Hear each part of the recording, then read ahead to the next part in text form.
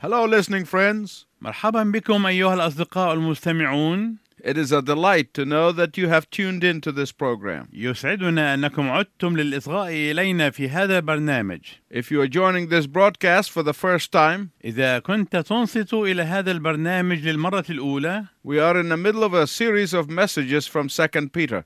فنحن في وسط سلسلة من الرسائل حول رسالة بطرس الثانية. Last time we started looking at chapter 2. في الحلقة الماضية بدأنا في دراسة الأصحاح الثاني. We saw how Peter refutes the false teachings of the false teachers. ورأينا بطرس يفند ويدحض التعاليم الكاذبة من المعلمين الكذبة. Peter first assailed the false teachings هاجم بطرس أولا التعاليم الكاذبة، and then denounces the false teachers themselves. ثم اتهم وشجب المعلمين الكذبة أنفسهم. Today we will see that Peter assures us of the impending doom that will come upon those people. واليوم سنرى أن بطرس يؤكد المصير المحتوم الذي سيتأتى على هؤلاء الناس. God is very patient. الله صبور جدا. God is giving them chance after chance after chance to repent. الله يعطيهم الفرصة بعد الأخرى للتوبة. But eventually God will sit in judgment upon them. ولكن في النهاية سيجلس الله على كرسي الدينونة لهم. In chapter 2 verses 4 to 11, من العدد الرابع إلى العدد 11 من الأصحاح الثاني، Peter gives us specific biblical evidence on how God eventually judges sin. يعطينا بطرس دليلا كتابيا محددا على كيفية إدانة الله للخطية في النهاية. God may be patient, but eventually his justice will prevail. الله قد يكون صبورا، ولكن عدله في النهاية لابد أن يسود. In verse 4, Peter tells us that God judged angels when they got too pleased with themselves. في العدد الرابع يخبرنا بطرس أن الله أدان الملائكة عندما أخطأوا إذ كانوا معجبين بأنفسهم. Listen to that verse. اسمع هذه الآية. For if God did not spare angels when they sinned, but sent them to hell, putting them into gloomy dungeons to be held for judgment. لأنه إن كان الله لم يشفق على ملائكة قد أخطأوا، بل في سلاسل الظلام طرحهم في جهنم وسلمهم محروسين للقضاء. In Jude, verse 6, God kicked the angels out of heaven when they committed the sin of apostasy. في العدد السادس من رسالة يهوذا طرد الله الملائكة من السماء عندما ارتكبوا خطية الارتداد. Let's look at that verse. دعنا نتأمل هذه الآية. And the angels who did not keep their positions of authority, but abandoned their own home, these he has kept in darkness, bound with everlasting chains for judgment on the great day. والملائكة الذين لم يحفظوا رياستهم بل تركوا مسكنهم حفظهم إلى دينونة اليوم العظيم بقيود أبدية تحت الظلام. And Peter tells us that God is going to do the same with these false teachers. ويقول بطرس إن الله سيعمل هكذا مع هؤلاء المعلمين الكذبة. God sent those rebellious angels to the pit of hell and utter doom because of their apostasy. الله أرسل أولئك الملائكة المتمردين إلى قاع الجحيم وإلى الهلاك الكلي. And he will do the same with those who misled his people. وهو سيعمل هكذا مع أولئك الذين يضللون شعبه. But Peter says in verses 5 and 6 that not only angels were doomed, ولكن بطرس يقول في العددين الخامس والسادس إنه ليس الملائكة وحدهم هم الذين أدينوا، but the ancient world was doomed when they refused God's message. ولكن العالم القديم أيضا قد قضي عليه عندما رفضوا رسالة الله. When the people of the Old Testament ignored God's word, عندما تجاهل الناس في العهد القديم كلمة الله، they too suffered destruction and doom. حكم عليهم هم أيضا بالموت والهلاك. In Genesis 6:5, during the time of Noah, في العدد الخامس من الأصحاح السادس من سفر تكوين في أيام نوح، the Bible said every imagination of thoughts of their hearts were continuously evil. قال الكتاب المقدس إن كل تصور أفكار قلب الإنسان إنما هو شرير كل يوم. In Genesis 6:11-13, وفي سفر تكوين الأصحاح 6 من العدد 11 إلى العدد 13 in God's sight the earth was corrupt and filled with violence. مكتوب: وفسدت الأرض أمام الله وامتلأت الأرض ظلما.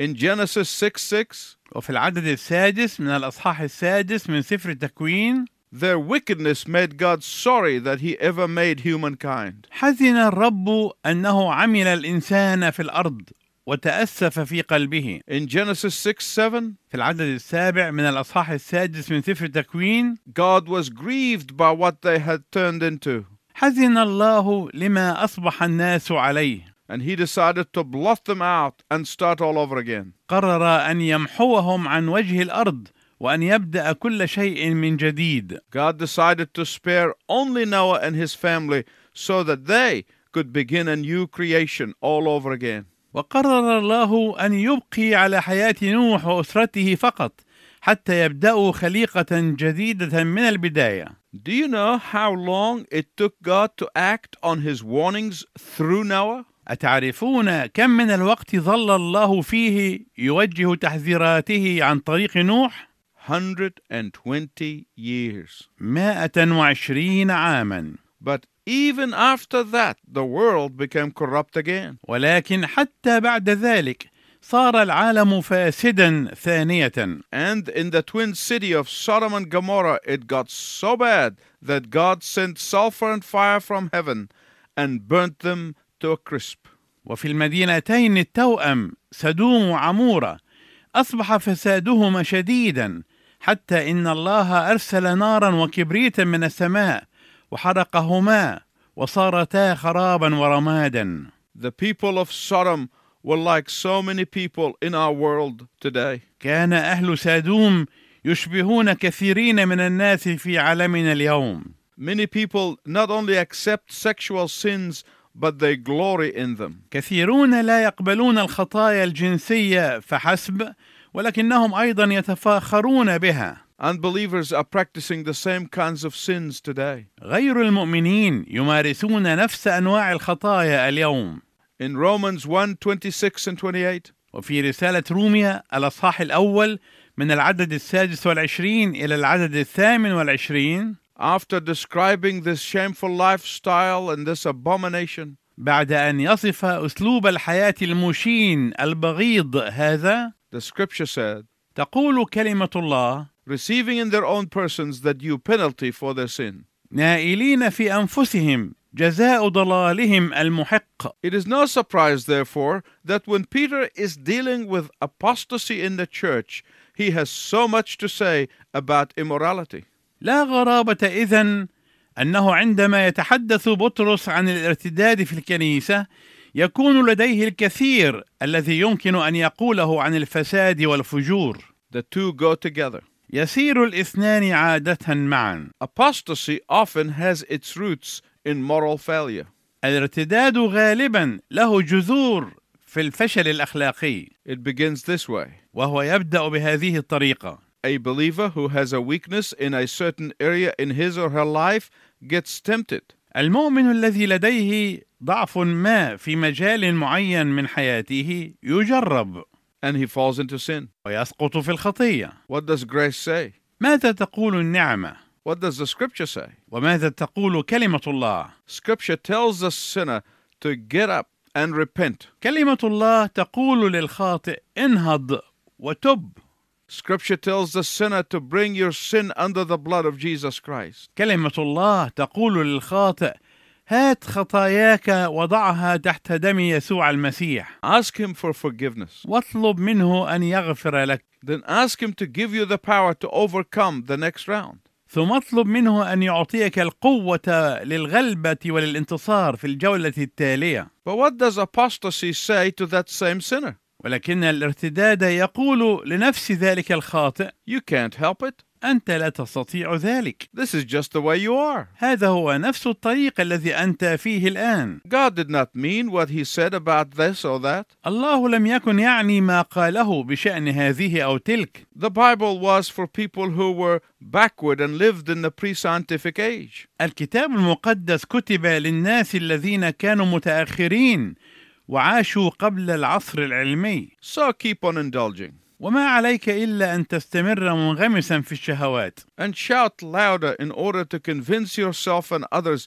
that you are not really doing anything wrong. ثم علي صوتك لكي تقنع نفسك والآخرين أنك لست مرتكبا أي أخطاء. But my listening friends, the worst thing of all, أيها الأصدقاء المستمعون، ما هو أسوأ من كل هذا؟ my listening friends, please listen carefully. أيها الأصدقاء المستمعون، أرجو أن تنصتوا جيدا. This is the strategy of much of what you see in the movies and on television. هذه هي استراتيجية الكثير من الذي ترونه في الأفلام السينمائية أو في التلفزيون. This is the strategy of the apostates in the church. هذه هي استراتيجية الكنيسة المرتدة. This is the strategy of the apostates among the religious leaders. هذه هي استراتيجية القادة الدينيين المرتدين. Let's look at verse 7 of chapter 2 of 2 Peter. دعنا نتأمل العدد السابع من الأصحاح الثاني من رسالة بطرس الثانية.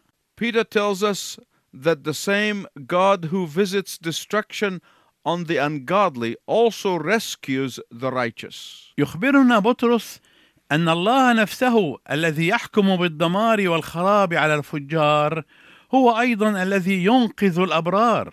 Peter is saying, look at Lot. يقول بطرس: انظروا إلى لوط. If you and I lived during the time of Lot, لو أنك أنت أو أنا عشنا في زمان لوط، we might not have thought of him as a righteous man. ربما لم نكن نتصور أنه رجل بار. He appears to be a social climber. فهو يبدو وكأنه متسلق اجتماعي.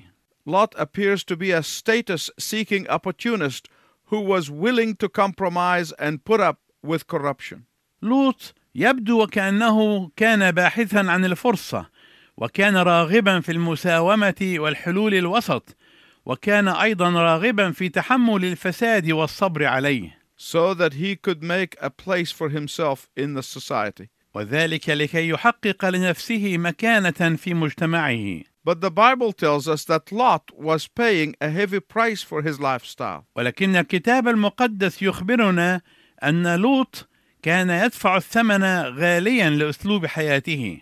And that price because he was a righteous man who lived a life of compromise. وهذا الثمن هو أنه كان كرجل بار يعيش حياة المساومة وأنصاف الحلول أو الحلول التوفيقية. His soul was perplexed by the perversion of his business partners and of his neighbors and of his friends. كانت نفسه معذبة بسبب فساد شركائه في العمل وجيرانه وأصدقائه. But God saw that Lot had genuine faith. لكن الله رأى أن لوطا كان عنده إيمان حقيقي. God saw that deep down Lot was tormented because he loved righteousness. رأى الله عمق ذلك فيه.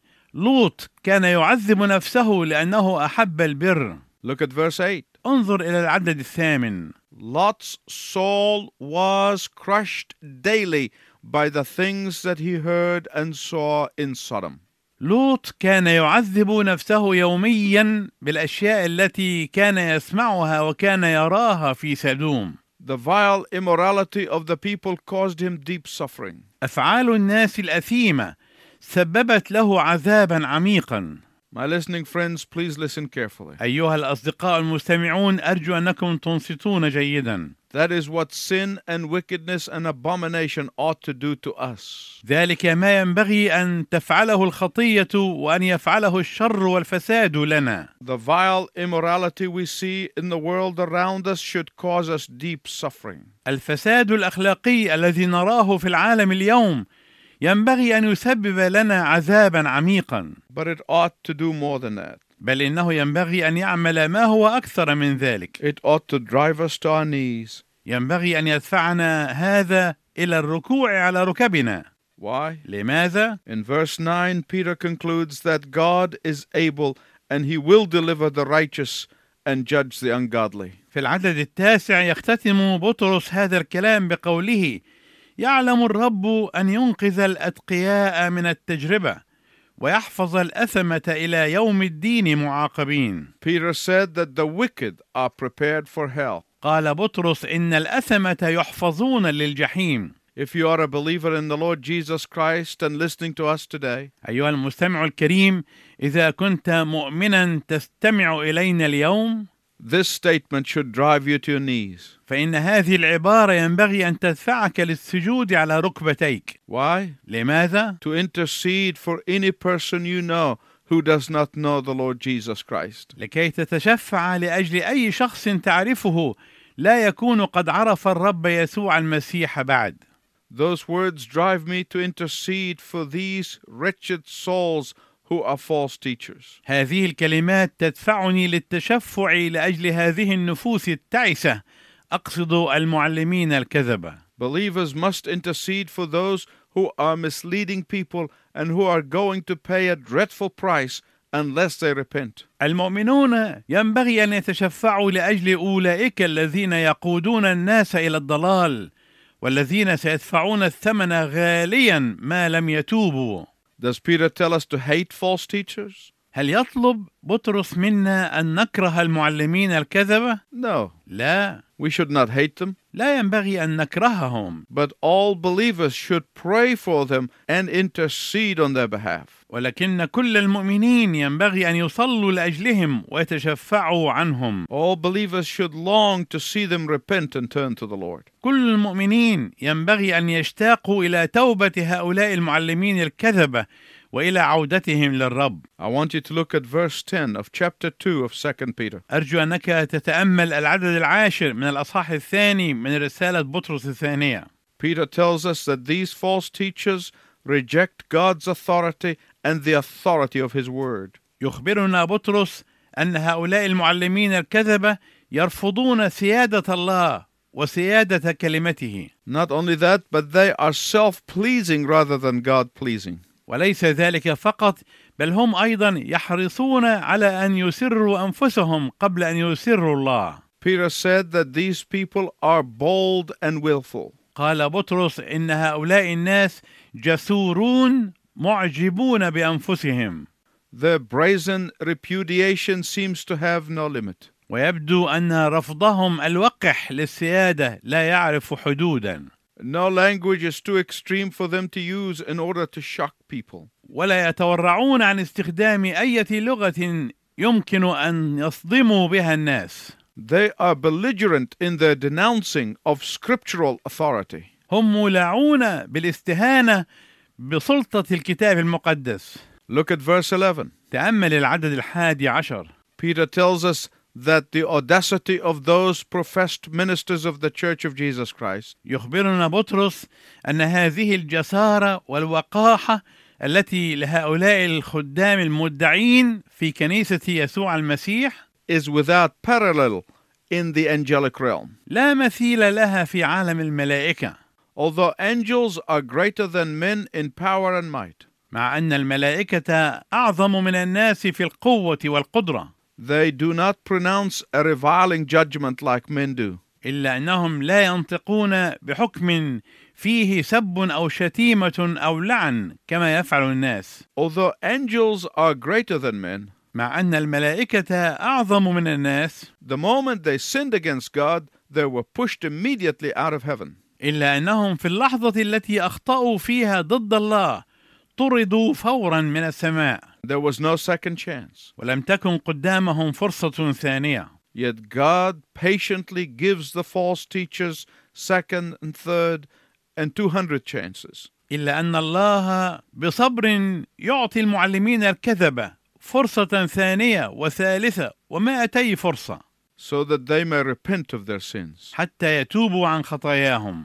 In verse 12, Peter said, في العدد 12 يقول بطرس: although these false teachers are supposed to be rational beings who are distinct from animals, مع أن هؤلاء المعلمين الكذبة يفترض أنهم كائنات عاقلة متميزة عن الحيوانات، yet they live as if the gratification of their bodily appetites is the very essence of existence. إلا أنهم يعيشون وكأن إشباع شهواتهم الجسدية هو جوهر وجودهم. Just as many animals seem to have no higher destiny than to die at the end of life, كما أن حيوانات كثيرة لا مصير لها إلا الموت في نهاية الحياة، so do the false teachers as they lunge forward to destruction. هكذا المعلمون الكذبة وهم يندفعون نحو الهلاك. False teachers are heedless of what should be their true calling. المعلمون الكذبة غافلون عما ينبغي أن تكون دعوتهم الحقيقية.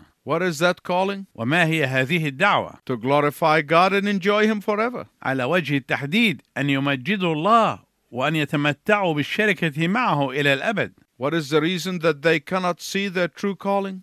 وما هو السبب الذي يمنعهم من رؤية دعوتهم الحقيقية؟ Peter says it is because they have no spiritual eyes. يقول بطرس إن السبب هو عدم وجود عيون روحية لهم. They are ignorant of spiritual things. إنهم يجهلون الأمور الروحية. They may pause and present themselves as experts in the spiritual realm, ربما يتخذون وضع الخبراء في المجال الروحي. yet the truth is a humble believer can see more on his knees than they can see standing on their tippy toes. مع أن الحقيقة هي أن أقل مؤمن يستطيع أن يرى وهو راكع على قدميه أكثر من استطاعة أدعياء الخبرة هؤلاء أن يروا وهم واقفون على أطراف أصابعهم. Since they choose to live like animals, طالما أنهم اختاروا أن يعيشوا مثل الحيوانات، they will be destroyed like animals. فهم سيهلكون مثل الحيوانات. They will die without hope. سيموتون بغير رجاء. Listen again to verse 13. اسمع مرة أخرى العدد 13. Their wickedness has earned them an evil end, and they will be paid in full. آخذين أجرة الإثم وستدفع لهم كاملة. One day they will pay dearly for their wretchedness. يوما ما سيدفعون ثمن شقاوتهم غاليا. One day they'll pay dearly for misleading believers. يوما ما سيدفعون الثمن غاليا لتضليلهم المؤمنين. One day they'll pay dearly for confusing the flock. يوما ما سيدفعون الثمن غاليا لسوء إرشادهم للناس. Someday they will meet their payday. يوما ما سيواجهون يوم الحساب. Now some of you listening to me today are going through some difficult time. بعض منكم الذين تستمعون إلينا اليوم ربما يكون مجتازا الآن ظروفا صعبة. The devil no doubt tempts you by saying to you that you have been faithful and you have trusted God. ولا شك أن الشيطان يجربك بأن يقول لك كنت أمينا ووثقت في الله. You have believed in His word and you have not thrown away your faith. صدقت كلمته ولم تتخلى عن إيمانك. Look at your life. تأمل حياتك. What good is that doing you? ماذا انتفعت من كل هذا؟ Please listen to what Peter said in verse 9 of chapter 2. استمع إلى ما قاله بطرس في العدد 9 من الأصحاح 2. The Lord knows how to deliver the godly out of testing. يعلم الرب أن ينقذ الأتقياء من التجربة. You cannot see your reward right now, أنت لا تستطيع أن ترى مكافأتك الآن، but it is coming. ولكنها لابد قادمة. You do not experience it right now, أنت لا تختبرها الآن، but it is right on time. ولكنها ستأتي في الميعاد. You may be tempted to think that God has forgotten you, أنت قد تجرب بأن تظن أن الله نسيك، but it is not so. لكن ليس الأمر كذلك. He is putting the final touches in the mansion that He is preparing for you. إنه يضع اللمسات النهائية للقصر الذي يعده لك. You must remain faithful, ينبغي أن تبقى أمينا، because you are honoring God, لأنك بذلك تمجد الله وتكرمه. and God will honor you. ولا بد أن الله أيضا يكرمك. You have His word on it. تستطيع أن تثق في كلمته. Until next time, I wish you God's richest blessing. وإلى أن نلتقي معا في المرة القادمة، أرجو لكم بركات الله الوفيرة.